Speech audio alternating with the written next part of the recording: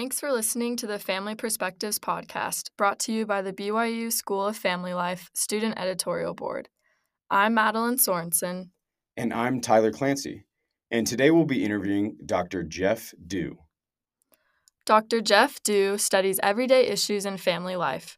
The majority of his research examines how financial and time use issues influence family relationships. He also has expertise in family virtues research. We're excited for this conversation with Dr. Dew, and we hope you enjoy the podcast.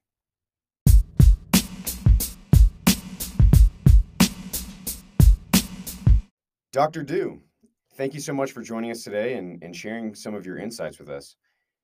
Before we connected here at the studio, I had the opportunity to do some research about you, your research focus, and the events that led you to where you are today. I want to read our listeners an excerpt from an interview you did with the Journal of Financial Therapy talking about your background. So you said, I left a job in the mental health field to attend graduate school. The job had a reasonable salary and incredible benefits. As I was walking away from my graduate office one evening, I wondered how the financial change would influence my marriage. I have been researching this issue ever since. Wow. I love that because it's such an incredible testament to the passion and the genuine concern you bring to your research. A lot of people think of academia as like the ivory tower, but this is really something that you felt in your own life. So, with that being said, Dr. Dew, can you tell us a little bit more about the winding road that eventually brought you here to BYU to study and teach about families and finances? Yeah, absolutely. I did leave that job, and it was great. We had free rent, we had free groceries, we had a decent pay, all the good stuff. And then I went to graduate school because I felt that was the direction my life needed to go. And so there, we didn't get a whole lot of money. We were blessed in that we had the tuition paid for, but we didn't get a whole lot of money for the work I was doing, the research I was doing on campus, and it was affecting my marriage as I came to think about it. And it was harder for us, and we were stressed more, and our marriage was not as doing as well. So I thought, this is what I ought to study. And as I looked into the literature on these things, I realized that not a whole lot of people had done family finance. There's a lot of personal finance, in other words, how to budget and all that kind of stuff, but no one had really looked at how money influences families, and so that's what I've been studying. I went to Utah State after I graduated from Penn State and did a research position for 2 years. Then I got a job at Utah State as a professor. We loved it. We loved Cache Valley. My wife's from the rural South, and we both liked the pace of life there, the goodness of the people there in Cache Valley. It's a special place. And we intended to stay there. And BYU would come calling every year and say, hey, you really ought to apply, Jeff. And I would just politely decline because we really loved Cache Valley. Then after 7 years at Utah State, BYU came calling again. And my wife and I kind of had a Lehigh take your family into the wilderness moment where we felt that God wanted us at BYU. And so we applied and we came. And that's how we're here. That's really cool. I have to ask, this might be a controversial question, but what do you believe is the better creamery? Is it the Aggie Creamery or is it the BYU Cougar Creamery? I've been asked that multiple times, which makes me wonder. I'm going to controversially say I think Utah State has a slight edge. I'll have to edit this part out. Okay. Well, that's really spectacular. Thanks for sharing that with us. I know you've done an immense amount of research about families, marriage, finance, how those all interact with each other. But one really stood out to me because of the significance. It's called Financial Declines, Financial Behaviors, and Relationship Happiness during the 2007 to 2009 recession. Before we jump into the details of that study, can you give us some background about how it came about? Yeah, so there was a contest, an academic contest, where you would submit a grant, and the prize was free data. And professors love free data. So my colleague Jingzheng Zhao at Rhode Island, University of Rhode Island, he and I thought, let's submit a proposal to create a measure that studies people and how they manage their finances, how well they engage in sound financial management behaviors. And there wasn't really a good scale out there that did that. So we did that when we sent in our proposal, and then it got accepted, and we did the study. Um, and we submitted our questions to the organizers of this contest, and one of them knew me personally. Said, "Well, Jeff, why don't you have any questions about relationship satisfaction? That's what you do." And so I said, "Oh, well, if you're saying I can have another question, I'll put that in." So I did, and that's how this study kind of came about. And the rest is history. Yep. It's really intriguing. But I believe your findings are even more fascinating. So the study is looking at the relationship between relationship happiness, financial behaviors, and then the overall financial decline in the country and how that all Hmm. plays into effect. If I, as a uneducated, obviously not done the research, if I had to guess, I would say that a major recession would just have a blanket negative impact on almost every single American family. But your research shows that there's another, even more important factor that can mediate that negative impact. What exactly is that? Yeah, so we just looked to see whether sound financial management behaviors were related to their marital happiness, the people in our study, and sure enough, it was. The more sound financial management they practiced, the happier they were in their marriage, and so that's really um, kind of the big deal. And this was, regardless of how little or how much the recession had affected their relationship, or their family personally. Interesting. That's a really powerful finding, I would say. Um, the ability for, quote, sound financial management to mediate the, I guess, overall economic pressures impact on relationship satisfaction. So, for our listeners who maybe haven't read this study, which, by the way, we will link into the podcast notes for those who would like to read it, what exactly do you describe as sound financial management, and why does it seem to be so powerful? Yeah, so that's a really good question. I mean, professors like to use all these funny phrases and words.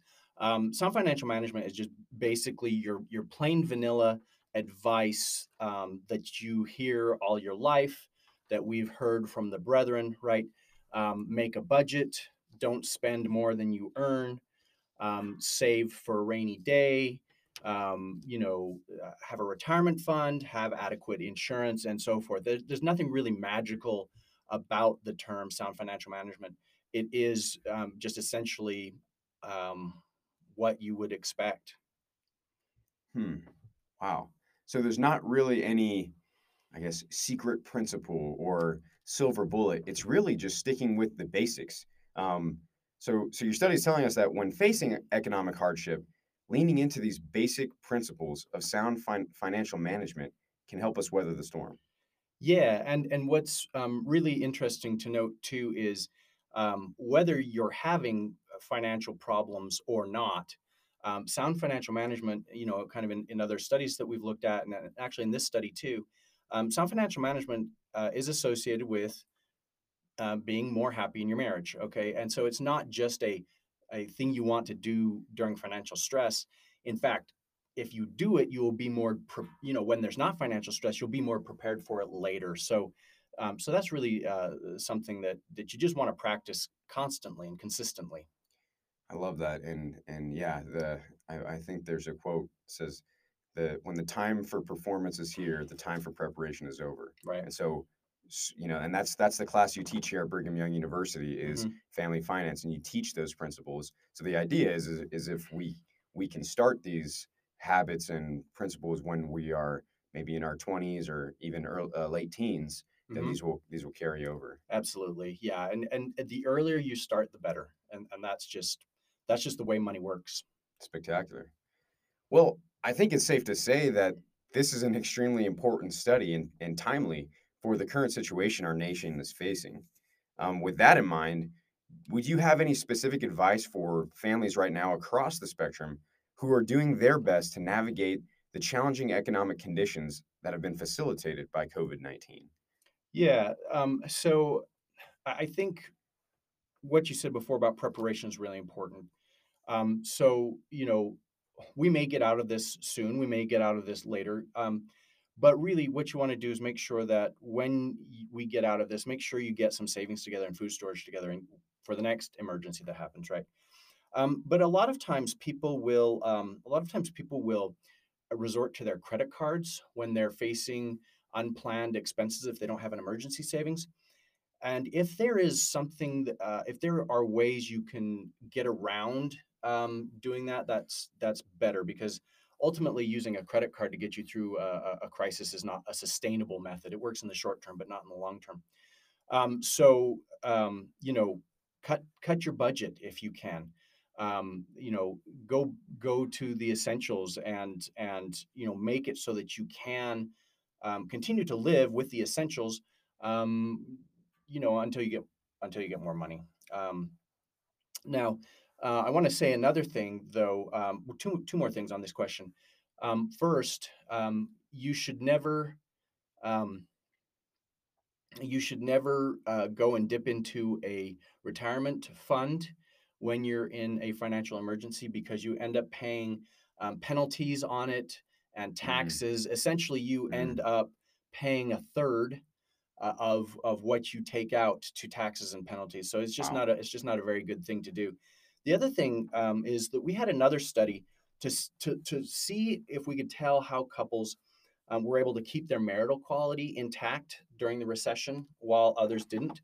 And we found that the main protective factor was that those spouses who did really the daily nice things for each other kept their marriages at a very high level. So this was things like showing respect, doing little favors for each other, expressing admiration on a regular basis, and so forth. Those kinds of things. Um, that was a bigger deal than managing the money. So I think that even if there are things that you can't do necessarily financially, there certainly are things that you can do maritally to help your relationship, stay good, even when you're having financial problems. Excellent. So, staying away from consumer debt as much as humanly possible, making sure to not dip into any retirement or long term funds and paying those penalties, and then just doing the little things, Hmm. being mindful about taking care and nurturing your relationship every day. That would Yeah. be your perfect. Yeah, I think that marriage is kind of like a plant, is what I tell students that marriage is like a plant and it just needs regular nurturing. And if you do that, it will thrive. And so if it gets really stressful, and sometimes during times like these, and so you might neglect your spouse. Um, this is definitely not the time to Mm, cut back on what you're doing in your marriage, mhm. but rather to step it up. I love it. Step it up. That's some great advice. Well, thank you for that. If it's all right, I'd like to switch gears just for a little bit and talk more broadly about couples and finance. Um, what have you seen? What are some of the common financial pitfalls or mistakes that individuals and couples seem to fall into early in their marriage? Yeah. So first, let me start off with one of my own because I'm not perfect. I did not start a retirement fund until my early 30s, so I lost out on 10 years of growth that could have happened. Even if I was only saving a little bit towards retirement, it would have been a good thing. Now, as far as BYU students, because I would imagine that they're a big part of our audience, um, I think that newlyweds in general, particularly BYU newlyweds, they buy too much house Mm, on the first time around, and that's not a. I mean, even if you can afford the house payments, your budget really needs to be able to do more than that, right? So I would say the common rule of thumb is if you spend more than 25% of your income on your housing payment, the interest on that on your housing payment, the taxes and the insurance, then you're spending too much, right? So 25 to 28% is really the maximum you should be getting a house payment for. Another thing that I see is students not paying off their student loans as soon as possible, right? mm, Just because you've got this great new income right. doesn't mean this is the time to coast. if you've got a wonderful new income with a great career and a new job, just pay that student loan stuff down. And then once you're free, within 5 or 6 years, you can do whatever you want rather than having it drag you down. I see people not making a budget, and this extends to more than just students, right? Budgeting in your head doesn't work. There's even research that shows that budgeting in your head doesn't work. Essentially, it doesn't matter how you keep your budget, whether it's pen, paper, computer, whatever, but doing it in your head doesn't work. Hmm. And of course, not following your budget. Yeah, yeah, but kind of two sides of the coin there. Well, that's fantastic advice. I hope our audience is taking notes here, and I hope they know too that they can sign up for SFL 260. You don't have to be an SFL major to take your class. Is that right? Correct. In fact, this past semester, winter 2020, I had 90% non-majors. 90%. It Wow. was awesome. Yeah, I love it when we have non-majors. I love our majors, of course, but I love the fact that we get so many non-majors because it just shows people are interested in, stepping up and taking responsibility and, becoming an adult, really. And that seems to be yes, you have the X's and O's of the numbers of your class, but the principles in your class, that really seems to be the ethos is taking responsibility. Even principles like paying down your student debt right away, Mm-hmm. that's just the responsible choice. And I feel like that is a big part of what your is that correct? Yeah, I mean, we're not, we don't try to be too strict about things, right? Because everybody's individual financial situation is different. But yeah, then we do teach principles, right? And you do the best you can with what you have. Mhm. And so we try to teach you what the best you can is, right? And how to do that best you can. And so yeah, that's what we try to teach: principles and the math and the how to, yeah, all of it. All the above. Yep. All the above. I love it. Well, I want to ask you, and this you might laugh at this, but has there ever been a point in your career where you were surprised by a finding, or is family finance a more intuitive subject that is just kind of there? Yeah. So let me just say I've been on CNN twice. I've been in the New York Times, Wall Street Journal, all these major publications and things, because people are surprised by what I find. Personally, I've never been surprised by what I find, frankly, because I have the guidance of the brethren, and nothing that I study has ever contradicted the plain vanilla, the basics that they say: live within your means, do a budget, have some savings for a rainy day. All of those things, they work out.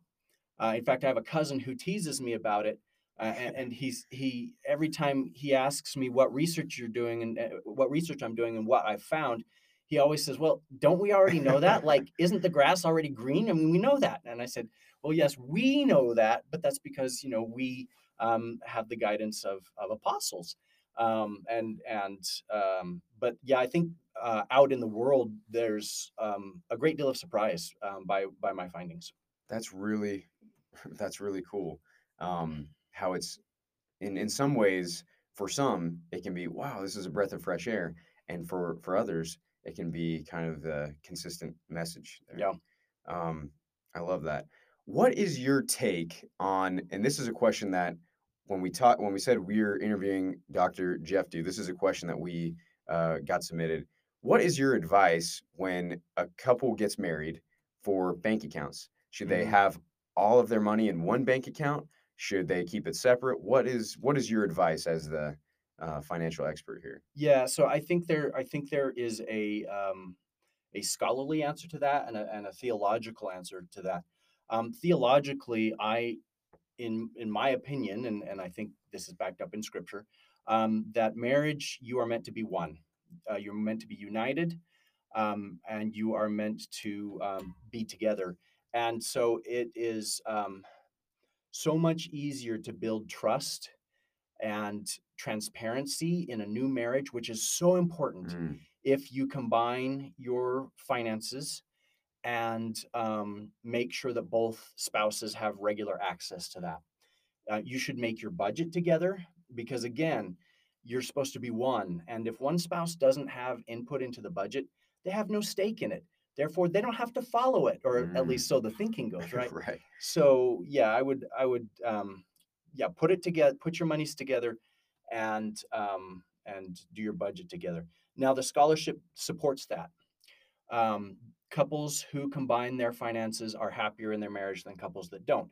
Now, we don't know the direction of that. It may be that unhappy couples don't put their money together because they're unhappy, right? And the happy couples have an incentive to put their money together. So we're still working out the direction of that effect in our study, in the research. But yeah, there is a positive correlation between putting your money together and having a happy marriage. Excellent. So not just putting your money together, but putting your heads together and Mhm. planning that budget. Yeah, That goes back to that principles discussion that we had a little bit earlier. yeah, absolutely. The foundation work needs to be done together. Who keeps track of the finances day to day? It doesn't matter if one people do it or both people do it. But in terms of your financial goals, especially, those financial goals need to be held jointly, right? And then you use your budget, again, working together, to map out how you're going to achieve those joint financial goals. So it really is a team effort. And one of the things that I've heard from the church's financial personal finance class that they have now with the what they're called, self-reliance groups. Self-reliance. Yeah. One of the things that I keep hearing from people is, "Oh yeah, I took personal finance and our marriage got better." They don't Mm. they don't say, "And we're doing better with our finances," but they'll say, "Our marriage got better because," Interesting. yeah, because that course says, "Hey, if you're married, do this exercise together." Wow. That is funny because I do hear the same thing. Our marriage got better. They don't Yeah. even necessarily say, "Oh, our income skyrocketed," Right. and that. But and it goes back to that initial research that there's more to it than just the numbers. Yep. Um, One last question, and this is more just a question about general consumer finance Mhm, that mhm. some, I guess, newer people in the economy might want to know Yeah. is about credit. Okay. When is a good time to start building credit, and what do we make of things like payday loans Yeah. or auto title loans and some of these short-term lending Mhm. solutions? How does someone who's just emerging in the economy make sense of all of that? Yeah, let me start with your second question. Payday loans and especially auto title loans are dangerous financial instruments. You can make it work, but you have to know exactly how to make it work, and you have to know exactly what your future income is looking like. I would just say to everybody, stay away from payday lending and from any other type of what we call alternative finance. Okay. Okay, it's just dangerous and expensive. As far as building credit, students are so interested in that. I would say if I were to order all of the things that you should be doing financially, building credit is at the bottom. It's the very last thing. Hmm. And this is why. You don't have to buy a home, right? Contrary to popular opinion, you don't have to buy a home. And in fact, there are situations when renting is a better idea. The only reason to build credit is to have a lower interest rate on your mortgage, or to get a car, a reasonable car, right? I'm going to throw that in. Reasonable car if you don't have the money to get a car and you need one. That's the only reason to have a high credit score. And Okay. if you want a credit score for any other reason, that's not a good reason. So okay, so let's talk about if I do want to build credit. Um, yeah, the only way that you can build credit is by going into debt, which again is something that we don't necessarily want to do. One of the things that I tell students is if you're absolutely set on building credit, um, get a credit card and buy something small every month and then pay it off every single month, right? It actually builds your credit score quickly because 65% of your credit score is um, how often you make your payments on time Hmm. and um, how large the ratio between what you've taken out during the month and how big your credit is. That ratio, and the lower that ratio is the better and more quickly your credit score will go. That's 65% of your credit Oh. score. So yeah, I'm not saying to anybody get a credit card, but if you want to build your But credit, if you're set right, if you're set on it, get a credit card, buy something small that you know you have the money to pay it off, and then religiously pay it off at the, before your bill comes due. And that will raise your credit card. Some people think you actually have to carry the debt to raise your credit, and that's just not true. My wife and I had incredible credit scores when we got a car loan, because we would use a credit card, pay it off every month. We never paid a dime in interest, and our credit score was great when we went to go get a car loan. So yeah, that's how you would build a credit. But if you don't have a emergency savings fund, if you aren't budgeting anything like that, the basics, if you're not doing those basics, there's no reason to be building your credit score. Yep. Excellent. Yep. Well, perfect. Well, for our listeners, if you want to learn more about Dr. Du's research or how you can get involved and join one of his classes, we are going to put that information in our podcast notes with you. But Dr. Du, thank you so much for joining us today. This has really been a spectacular conversation. And I know I speak for everyone listening when I say I've learned some valuable insights and lessons. So we appreciate your time and willingness to join us on the podcast today. And we hope to have you back soon. I appreciate this opportunity, and I would love to be back soon. Thank you. Thanks so much for listening to our podcast. We hope you enjoyed it. If you want to know more about Dr. Du or his research, those links will be in the show notes. And if you have any questions, comments, or concerns for us, please email us at byusflpodcast@gmail.com. Once again, thanks for listening, and we hope you enjoyed the show.